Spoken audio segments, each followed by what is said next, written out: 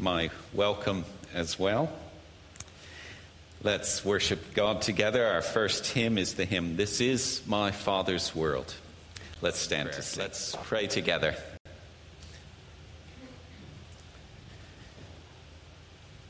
God, who by your Spirit hovered over the waters at creation, brooding over what you would make. As you breathed life into our world, you were so expectant. What you made did not let you down. How could it? It was made exactly how you wanted it to be. It was made by your very word. Good God, who loves us and loves our world, we confess that we and our world are broken. We and our world are broken, and it is our fault. By our sin, we have failed the rest of creation. We've failed one another, and we have failed you. But for all that, Lord, you have not given up on us. You have hope, and you offer us hope. In your mercy and your love, you sent your Son to be our Savior. In your mercy and your love and your hope, you sent him to restore the lost, forgive our sin, fix what is broken, and open the gate to a world that will be shot through with your grace for all eternity. And so this morning we come to worship you. By that same Spirit that brooded over creation, we ask you, Lord, to be pleased to walk among us this morning. We ask you to continue your redeeming work among us and through us to a needy world. And now we pray the prayer that Jesus taught us. Our Father, who art in heaven, hallowed be thy name. Thy kingdom come, thy will be done, on earth as it is in heaven. Give us this day our daily bread. And forgive us our debts as we forgive our debtors. Lead us not into temptation, but deliver us from evil. For thine is the kingdom, the power, and the glory forever. Amen. And Mike's going to come and bring us our reading this morning from Romans chapter 8.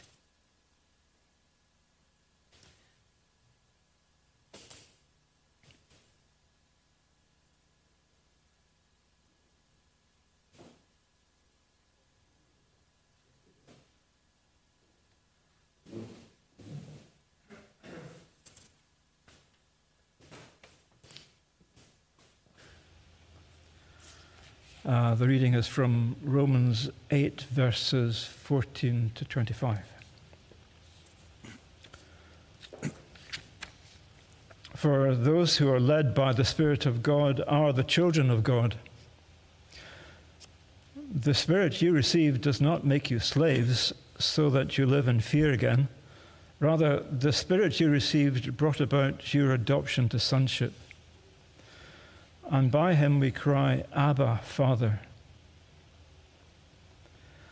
The Spirit himself testifies with our spirit that we are God's children.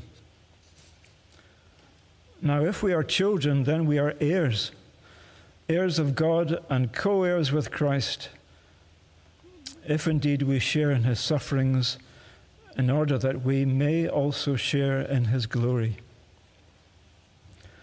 I consider that our present sufferings are not worth comparing with the glory that will be revealed in us. For the creation waits in eager expectation for the children of God to be revealed.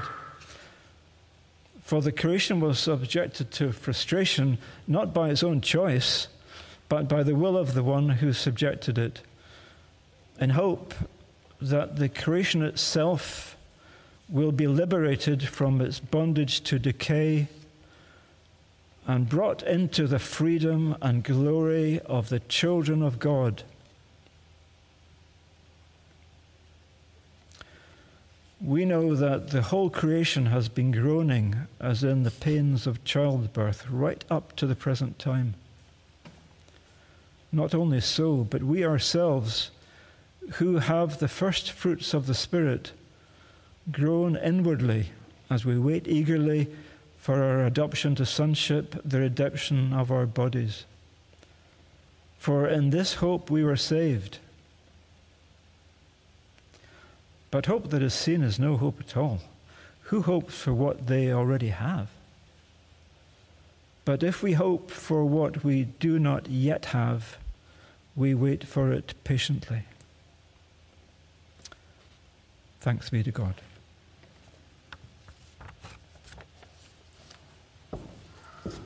Thank you for all that you give us. Thank you for all your gifts in creation of which we are a part and which we enjoy. But thank you also for your gift in redemption of the Lord Jesus Christ, who has come to make us part of this renewed world that you have promised. Lord, take what we offer here and use it for your kingdom purposes here in this church, in our Gillespie Center, and there in Burkina Faso. We pray in Jesus' name. Amen.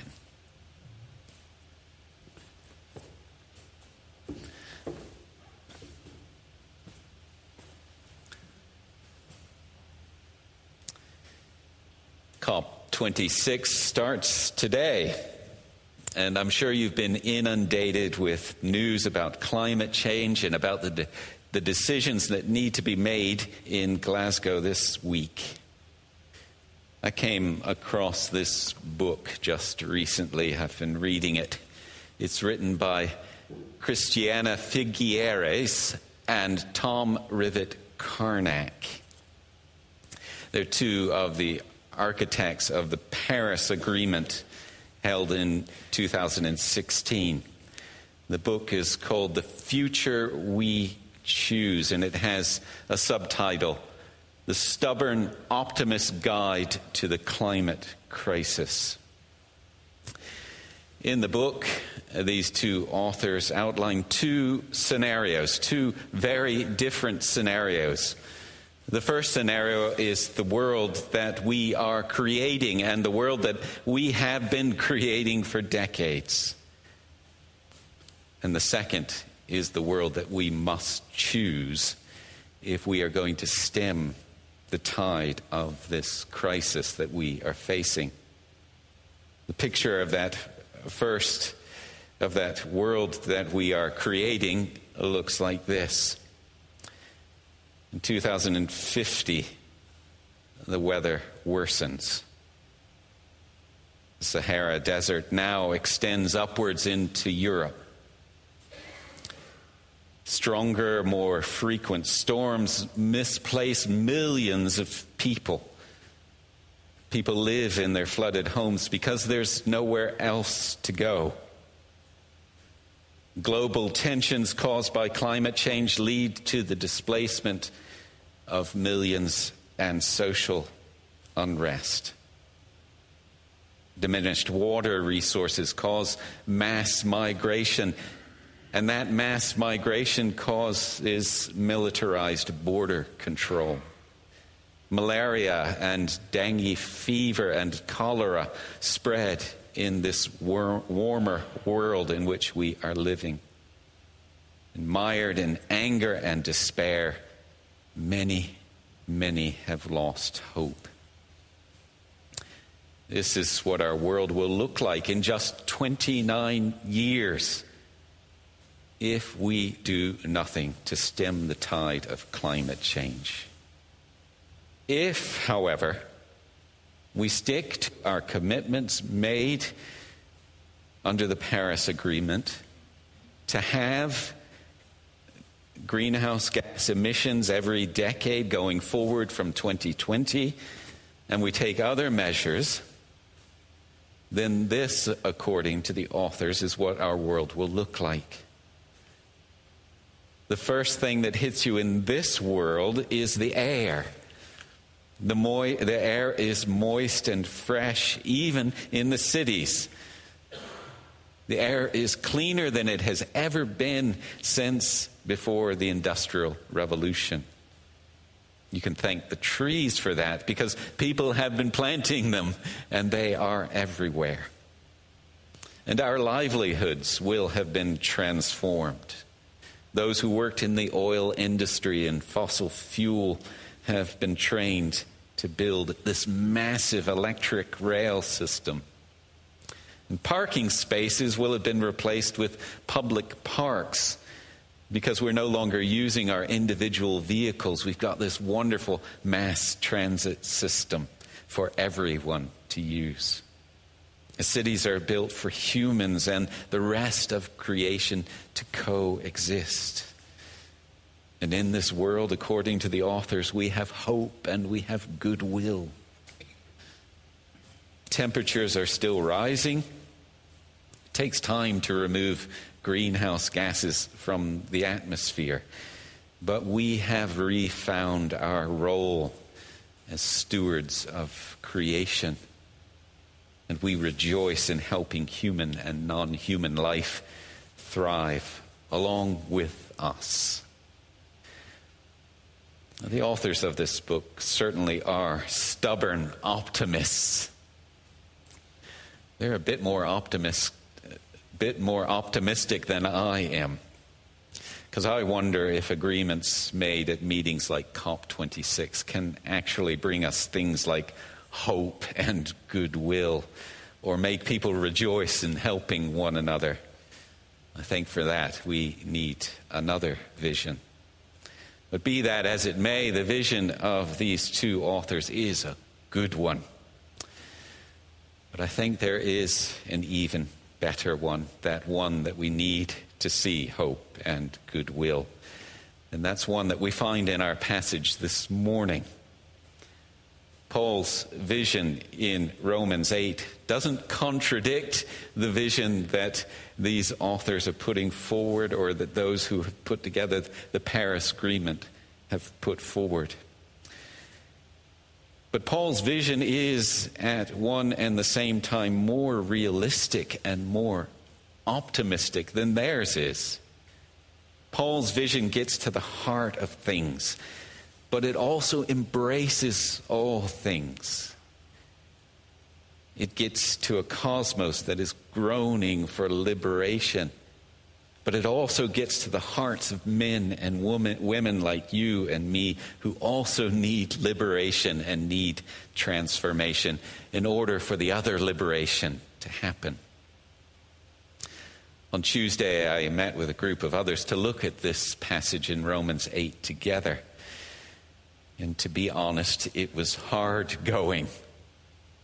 Most of those who were at that study came away saying, I'm going to have to think about all this a little more deeply.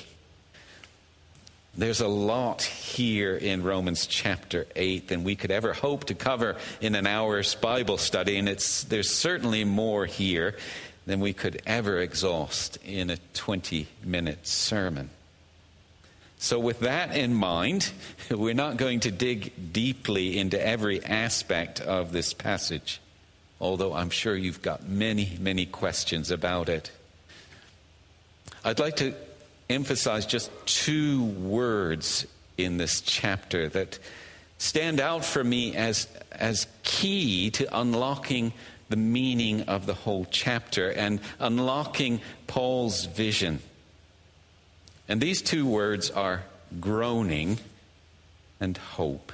Groaning and hope. Let's look at this word groaning first. I wonder if you ever groan. Do you ever groan? If you never groan, I'd be asking you, in what world do you live? Because in this world, there is a great lot of cause for groaning. We groan when we encounter suffering, and all of us suffer. We groan when we're frustrated and things don't go our way. We groan when the good that we want to see happening doesn't happen to us and to those whom we love. Groaning, in fact, has a place in worship. That might be surprising to you. Groaning has a place in worship. The Psalms, which are the people of God's book of praise, are full of groans. There is, in fact, a whole book in the Bible of groaning. It's called the Book of Lamentations.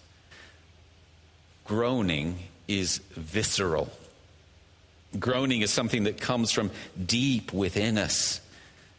Groaning is often too deep for words. As part of our worship, I'd like us to do a little groaning this morning. Can you groan for me? Let's give it a bit more spirit. Let's groan. Once more. 1, 2, 3. I think we need to practice that a bit. Though you're probably well practiced at groaning. I certainly am. Here in Romans 8, Paul says that creation groans. The word translated creation is not cosmos as we might think here in this passage. Rather, it is a word that means that which was made from the beginning. And that includes us as well. Creation's not just the environment, that which is out there. It is that which is in here too. And if you and I can groan, we're part of creation, so the rest of creation can groan as well. Because what was created, all that was created, is as frustrated as you and I are by the state of affairs in which we now live. Paul says that creation is frustrated because of us. Paul says that creation groans because of you and me. In order to understand this, we need to go all the way back to chapter 1 of Romans. And to understand Romans 1, we have to go all the way back to Genesis 3. Creation groans according to Genesis 3 because creation is frustrated.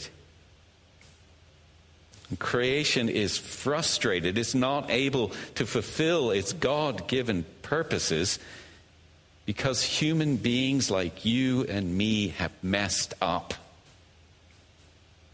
We first messed up there in Genesis 3 in the garden, and we have been messing up ever since. And climate change is just one example of how we have messed up.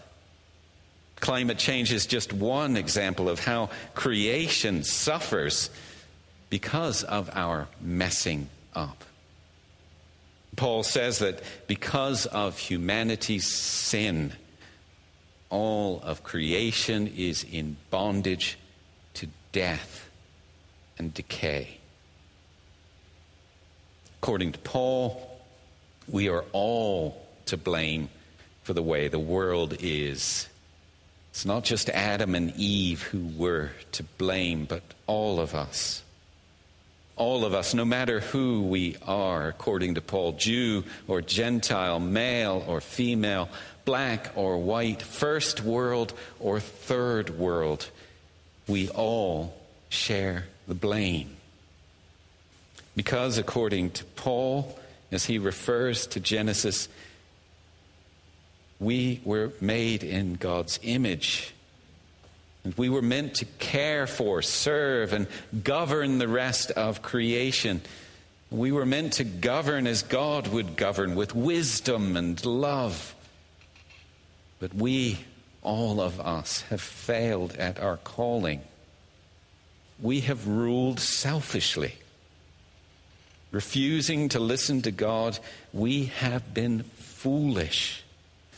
And we have led our world to the brink of disaster.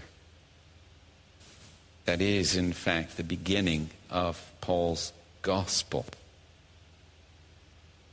And he wrote that even before anyone ever heard of climate change.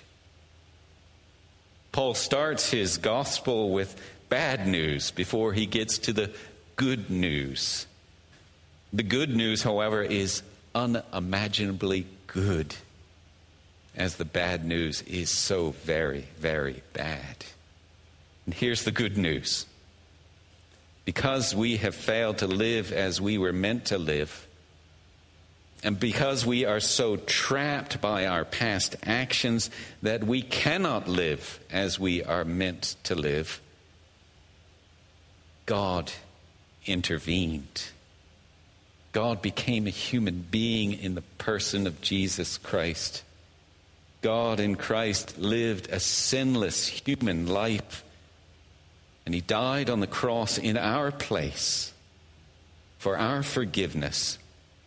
And he rose again to be the first of a new kind of human being, a new kind of humanity that will lead all of creation into new and everlasting life. And as you and I, trust in him, we too become part of God's renewal of all things. And that's where we come to our second key word of this passage, the word hope. Because of the good news of what Jesus has done and what he promises to do, the groaning of creation can now be seen in a new light, from a new perspective. Although it still may feel like it, our groaning is no longer a groaning in frustration. Our groaning now is a groaning in anticipation. Our groaning now is a groaning in expectation of something new and wonderful coming into existence, according to Paul. Paul likens the groaning that is common to us and to all creation to a woman giving birth to a child. And I wonder here if Paul is remembering the words of Jesus as recorded for us in John's Gospel.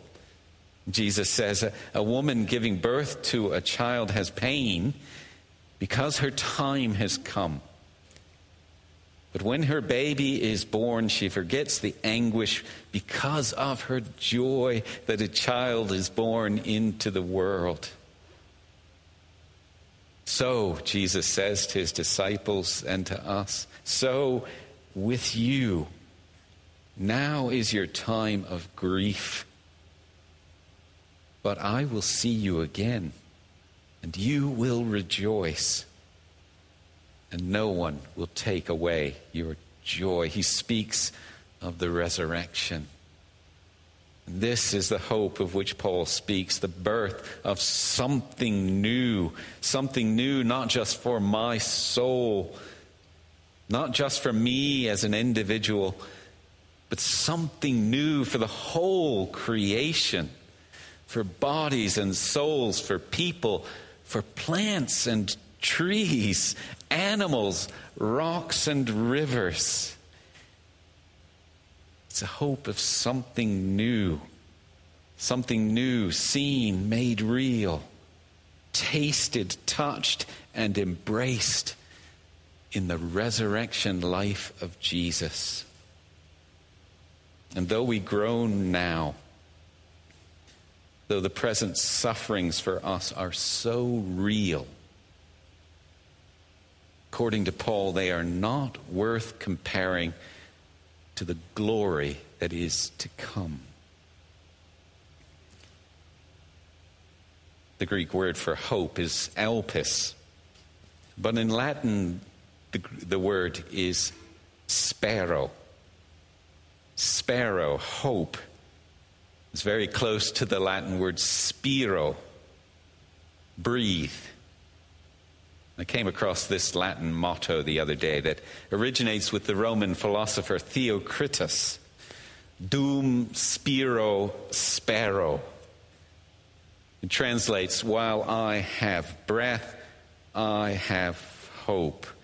While I breathe, I hope. It's the motto of the city of St. Andrews and of the McClellan clan. Do we have any McClellans here today? No. And of that great state of South Carolina. It wasn't while reading Theocritus or in visiting St. Andrews that I came across this phrase, dum spiro spero, but rather in reading a review of a book by a woman called Kate Bowler. The book is called No Cure for Being Human, and the subtitle is And Other Truths I Need to Hear. Kate is a young mom of 35, and Kate is a professor at Duke Divinity School. And most importantly, Kate is suffering from stage 4 cancer. In her book, she talks about hope. Hope even in the face of death. As a Christian, Kate has hope, even with the tragic circumstances she faces. For you see, Christian hope is not wishful thinking. Christian hope is a certainty based on evidence. Christian hope is a certainty based on the fact that Jesus was raised from the dead. So even as Kate faces her own death, she has the hope of what Paul describes here in our passage as the glorious freedom of the children of God. Kate has hope not just that the treatment that she's undergoing will be successful, it probably won't. She has hope that one day she will rise to new life. But she also has hope that the whole of creation will also experience that resurrection and liberation from death and decay. And Kate will be an essential part of that, as will you and I. Dum spiro spero. While I breathe, I yet have hope. Breathing, breath.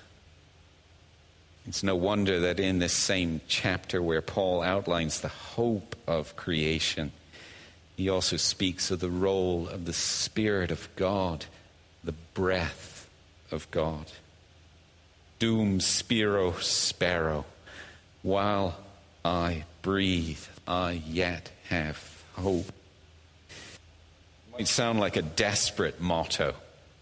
While I'm still breathing, I desperately cling to hope. But when I draw that last breath, then hope is gone. Maybe that's what Theocritus meant, living as he did 300 years before Christ. And certainly that is how life logically works. No breath, no life, no hope. Jesus himself, a flesh and blood human being, when he drew his last breath, he died. At that moment, hope was lost. Or so it seemed. But the Bible says God the Father gave the Spirit, gave his breath. And by the Spirit, God breathed life, glorious, eternal life back into the lungs, the very human lungs of Jesus. And those lungs still breathe today, eternally. And after his resurrection, when Jesus met his disciples cowering in a locked room, he intentionally breathed on them. And he said, "Receive the Spirit."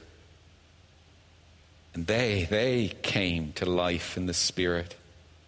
And then they went about breathing on others, working wonders, connecting people with Jesus, giving them the Spirit and giving them new life. And we too, if we are in Christ, if we trust in Him, we too have that same Spirit.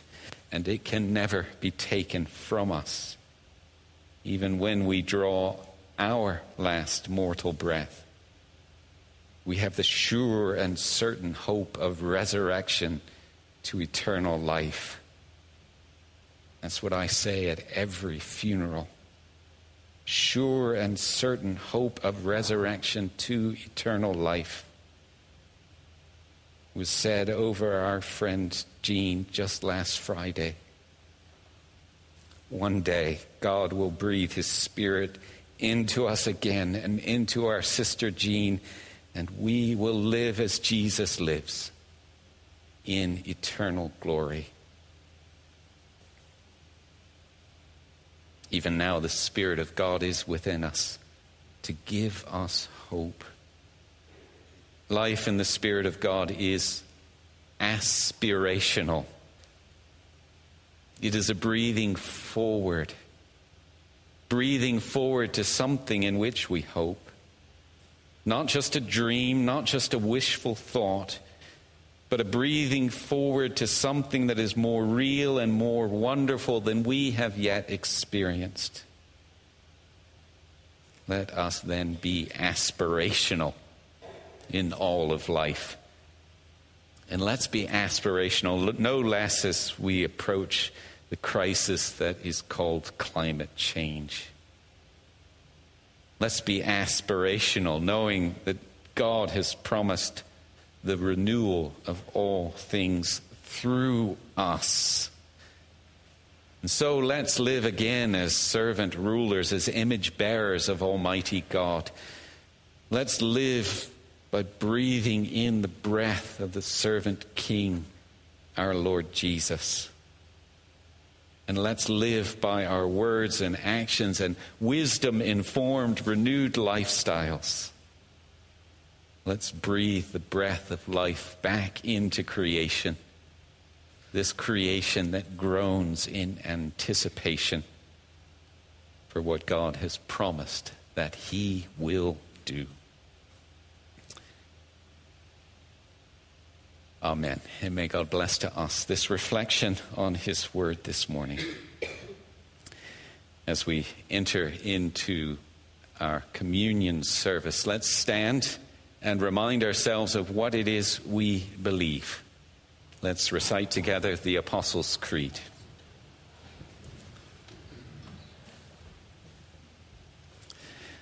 Together. I believe in God, the Father Almighty, Father, creator of heaven and earth.